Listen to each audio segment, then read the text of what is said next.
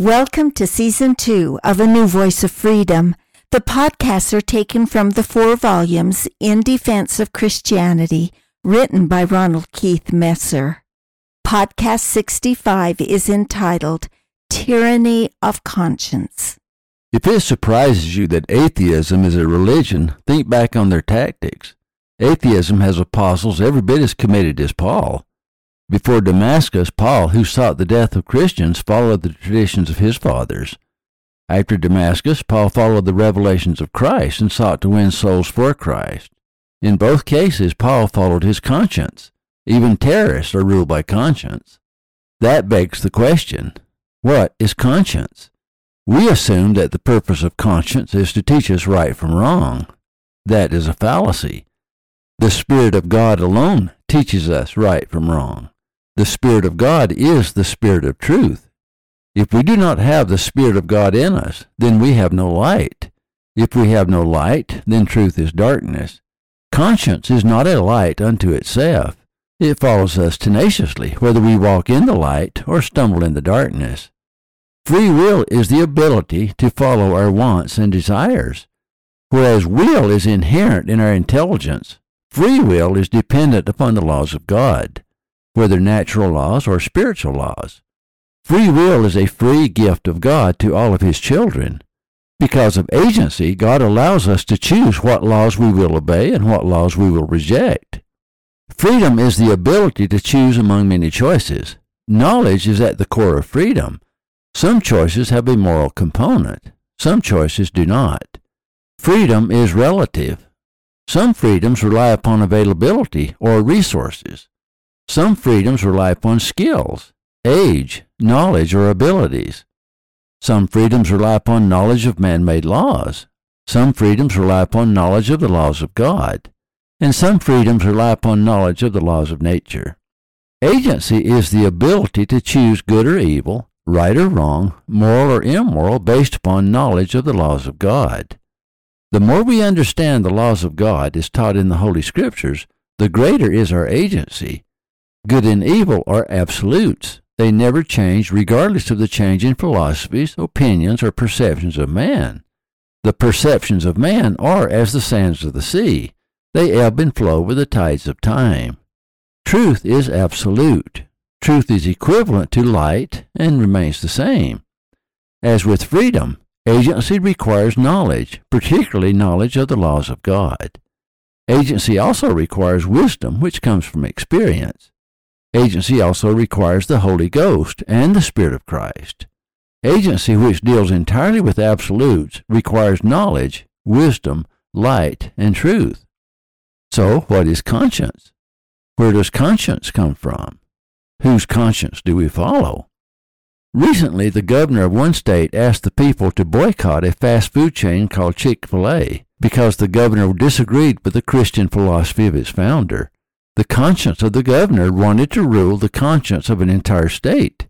He wanted to control the conscience of millions of people and to not only punish the offending business, but also to punish those who could have received new jobs, punish those who agreed with the Christian philosophy, and punish those who simply liked the food. Well, did Paul say, why should my liberty be judged of another man's conscience? In another episode, a leader of a major city wanted to prevent Chick-fil-A from coming to his city because, said he, Chick-fil-A does not represent our values. The president of Chick-fil-A is a Christian and upholds traditional marriage, formerly called family values, the age-old idea that marriage should only be between a man and a woman. It is Christianity that is being banned. Conscience, then, is not an indicator of what is right or wrong, good or evil, moral or immoral. Conscience is an indicator of man's perceptions of what is right or wrong, good or evil, moral or immoral. It must be so, or agency could not exist. Some think that God governs conscience. God governs right or wrong, good or evil, just or unjust, moral or immoral. We govern conscience. Do not misunderstand me. Conscience is a gift of God. Without conscience, life on earth would be intolerable. But God is not a dictator. There are 3 attributes of God that are easily overlooked. 1, God protects our freedom and our agency. 2, all laws of God increase freedom and agency. And 3, God gave us agency that we may choose good or evil, right or wrong, moral or immoral. To put it another way, God governs conscience in those who seek truth. Satan governs conscience in those who seek their own way. Conscience accommodates agency, or we could not be responsible for our own behavior. God does not control our conscience. Conscience is governed by our perceptions of right and wrong, good and evil, moral and immoral. If we seek truth, our perceptions will be in harmony with the will of God. When we deviate from our perceptions of good and evil, our conscience will urge us to repent and get back on the straight and narrow path. In those who seek truth, conscience is guided by the Holy Ghost. If we follow the lies of Satan, then conscience will urge us to remain on the crooked path. In those who seek lies, conscience is guided by Satan. It is no more complicated than that. Conscience has no problem leading us cheerfully down to hell, laughing all the way. Many terrorists have committed murder by following their conscience. At the judgment bar, you will be judged by your works, not by your conscience. As I have said many times before, paradox is a close companion to Christianity because of our dual natures. We are a natural man and we are a spiritual man. We have a mortal body and an immortal spirit. The natural man tries to drag us down to hell. The spiritual man tries to turn our hearts to God. They are in constant conflict. Is conscience akin to the natural man or to the spiritual man? The answer to that depends upon us. Do we follow the natural man or do we follow the spiritual man? However, we must understand that conscience itself is spiritual and listens to the spirit within. If that spirit is good, conscience will be a reliable guide and lead us to good. If that spirit is evil, then conscience will be a fearful guide and lead us to evil. A good conscience will lead us to truth and freedom. An evil conscience will lead us to lies and captivity. Conscience, being spiritual, follows us after death. It will remain active in death. Now here's the grand paradox. Keep in mind that conscience relies upon our perceptions of truth. The purpose of conscience is to provoke us into following our perceptions of truth. The greatest thing we can do on earth is to search for truth and to follow our conscience. The secret to a reliable conscience is truth. The secret to a peaceful conscience is obedience to the laws of God. The secret to assuaging an easy conscience is to repent and align our behavior with the revealed Word of God. Mortality is the only place where we can turn our conscience upside down through self-deceit, but it will always be a sleeping tiger. Only on earth may we, as Paul says, sear our conscience with a hot iron and thwart its purpose. What happens when our perceptions of truth change? More to the point, what happens when all lies are laid bare and even the most wicked recognize truth? In the hereafter, if your conscience is judged by the law of mercy, your conscience will be at peace. If you rejected Christ when you had the opportunity, whether here or hereafter, to call upon His grace, then mercy will be quiet, and your conscience will be faced only with the raw law of justice. Justice is a searing light that reveals all our sins and awakens the sleeping tiger. The tiger will then tear into us with its claws and will not let go until we have paid the price for all our sins. In the words of Christ, we will not be released until we have paid the uttermost farthing. What is conscience then? Conscience is of the spirit, not of the body. That which you lull to sleep on mortal earth will become lively when confronted with raw truth. And that will be your hell, a spirited sense of your own guilt, an animated recognition of truth, a certain knowledge that you were lulled away into carnal security while on earth. The fire of Gehenna will be nothing to a burning conscience, for it is a fire that does not go out except through the atoning sacrifice of the only begotten Son of God. Christ can do nothing for those who willfully reject Him. He cannot violate our agency, ever. Therefore, justice has its claim, and justice is unmerciful, and exacts the full penalty of the law. On earth, we may trick our conscience into calling good evil and evil good. In the face of justice, there is no dissembling. As Shakespeare said, things lie in their true nature. The Scriptures vividly describe hell by using language that we all understand. Some believe in a literal fire. Why argue when the pain is the same? Logically, perhaps we must consider the fact that we will be immortal spirits and physical fire will have no effect on us. We could walk through a flame without being burned, whereas we cannot escape a fiery conscience. A perfect knowledge of guilt will be worse than a burning flame, for it will reveal all of our faults. It will reveal not only our acts, but the far-reaching consequences of our sins. The suffering of others caused by our sins will be on our heads. The days of dissembling will be over, and we will be naked before the all-seeing eye of justice. It will be like a lake of fire and brimstone.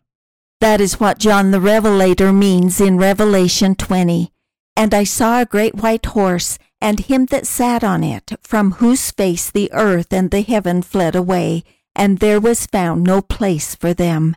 And I saw the dead, small and great, stand before God, and the books were opened, and another book was opened, which is the book of life, and the dead were judged out of those things which were written in the books according to their works. And the sea gave up the dead which were in it, and death and hell delivered up the dead which were in them, and they were judged every man according to their works. And death and hell were cast into the lake of fire. This is the second death. And whosoever was not found written in the book of life was cast into the lake of fire.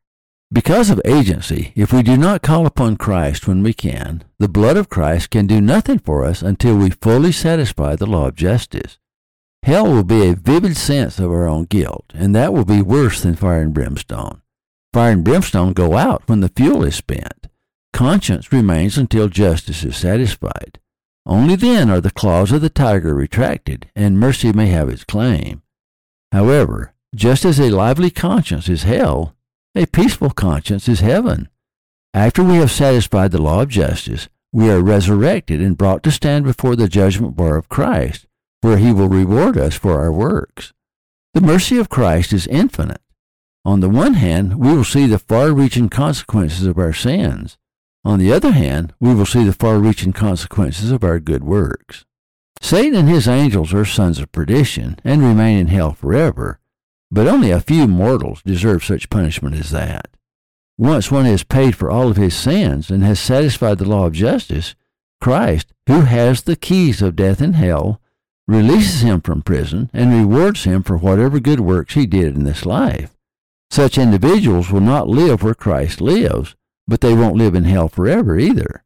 As Paul said, there is one glory of the sun, where Christ dwells, one glory of the moon, and one glory of the stars. For one star differeth from another star in glory, so also is the resurrection of the dead. If conscience, then, acts upon our perceptions of good and evil, rather than the absolute laws that govern good and evil, how can a democratic republic stand? A better question is, how can a democratic republic fall? Because that is what is happening today. We are losing our liberty today, not because Americans do not have a conscience. Every day someone's conscience shouts from the airwaves, from social media, from ABC, NBC, CBS, MSNBC, CNN, Fox News. Truth, however, is dead. We cannot listen to the news today without hearing the propaganda of someone's offended conscience. Whenever I listen to the news, which is rarely, as it is so filled with redundancy, I am reminded of Paul's words, "Why should my liberty be judged of another man's conscience?" We are losing our liberty today because a majority of Americans are turning away from the Ten Commandments, upon which our laws were based, and turning toward political correctness, which is replacing the Beatitudes and the Ten Commandments as the law of liberty. God may be dead for some in America, but religion is alive in the most deviant. We have preachers, not reporters, giving us the news. They tell us what to think, what to believe, whom to love, whom to hate, whom to worship, how to worship, where to give our charity. They have become the judges of public morality, and they punish any sinner who dares to disagree with their liberal opinions. There are many voices and many gods today. Even social media dictates what is moral and what is immoral, whose propaganda they will repent and whose propaganda they will not print. I would rather listen to the gabbling of a gaggle of geese than endure the lies and nonsense of the newscasters and social media. For me, there's only one law of liberty, and that is the Ten Commandments. James 2 said, "For whosoever shall keep the whole law, and yet offend in one point, he is guilty of all." For he that said, Do not commit adultery, said also, Do not kill. Now if thou commit no adultery, yet if thou kill, thou art become a transgressor of the law. So speak ye, and so do, as they that shall be judged by the law of liberty. James 2:10-12. James also speaks of a higher law of liberty, which he calls the perfect law of liberty. Wherefore lay apart all filthiness and superfluity of naughtiness, and receive with meekness the engrafted word, which is able to save your souls. But be ye doers of the word, and not hearers only, deceiving your own selves. For if there be a hearer of the word, and not a doer, he is like unto a man beholding his natural face in a glass. For he beholdeth himself, and goeth his way, and straightway forgetteth what manner of man he was. But whoso looketh into the perfect law of liberty, and continueth therein, he being not a forgetful hearer, but a doer of the work, this man shall be blessed in his deed. James 1:21-25. A recognition of consequences awakens conscience. Disregard moral consequences, and conscience may be lulled into a stupor. A free society begins to self-destruct when its laws are not based on the absolute truths of God, and when it fails to hold people accountable for their actions. On earth, those who sin observe the act, often rejoicing in it. But if unrepentant, in hell they will come face to face with absolute truth, and observe not only their behavior, but the suffering caused by their actions. An evil act on earth seems but a moment, such as theft, rape, robbery, blackmail, or murder. But consequences string out into eternity, and justice demands recompense for every injury. Unless sinners repent while they can, justice will reveal every evil act and their multitudinous consequences, and each extracted teardrop from a victim's perforated eyes will strike like a serpent's poisonous fang upon a raw and tormented conscience. That will be the endless horror of hell, causing them to beg for extinction. A peaceful conscience occurs when the Holy Ghost rests peacefully in our hearts. Of the many gifts of God, can any be greater than the gift of the Holy Ghost? We read in Acts 10, On the Gentiles also was poured out the gift of the Holy Ghost. If man wants to find peace in this life, he must search for truth and govern his conscience by spiritual law, taught by the words of Christ.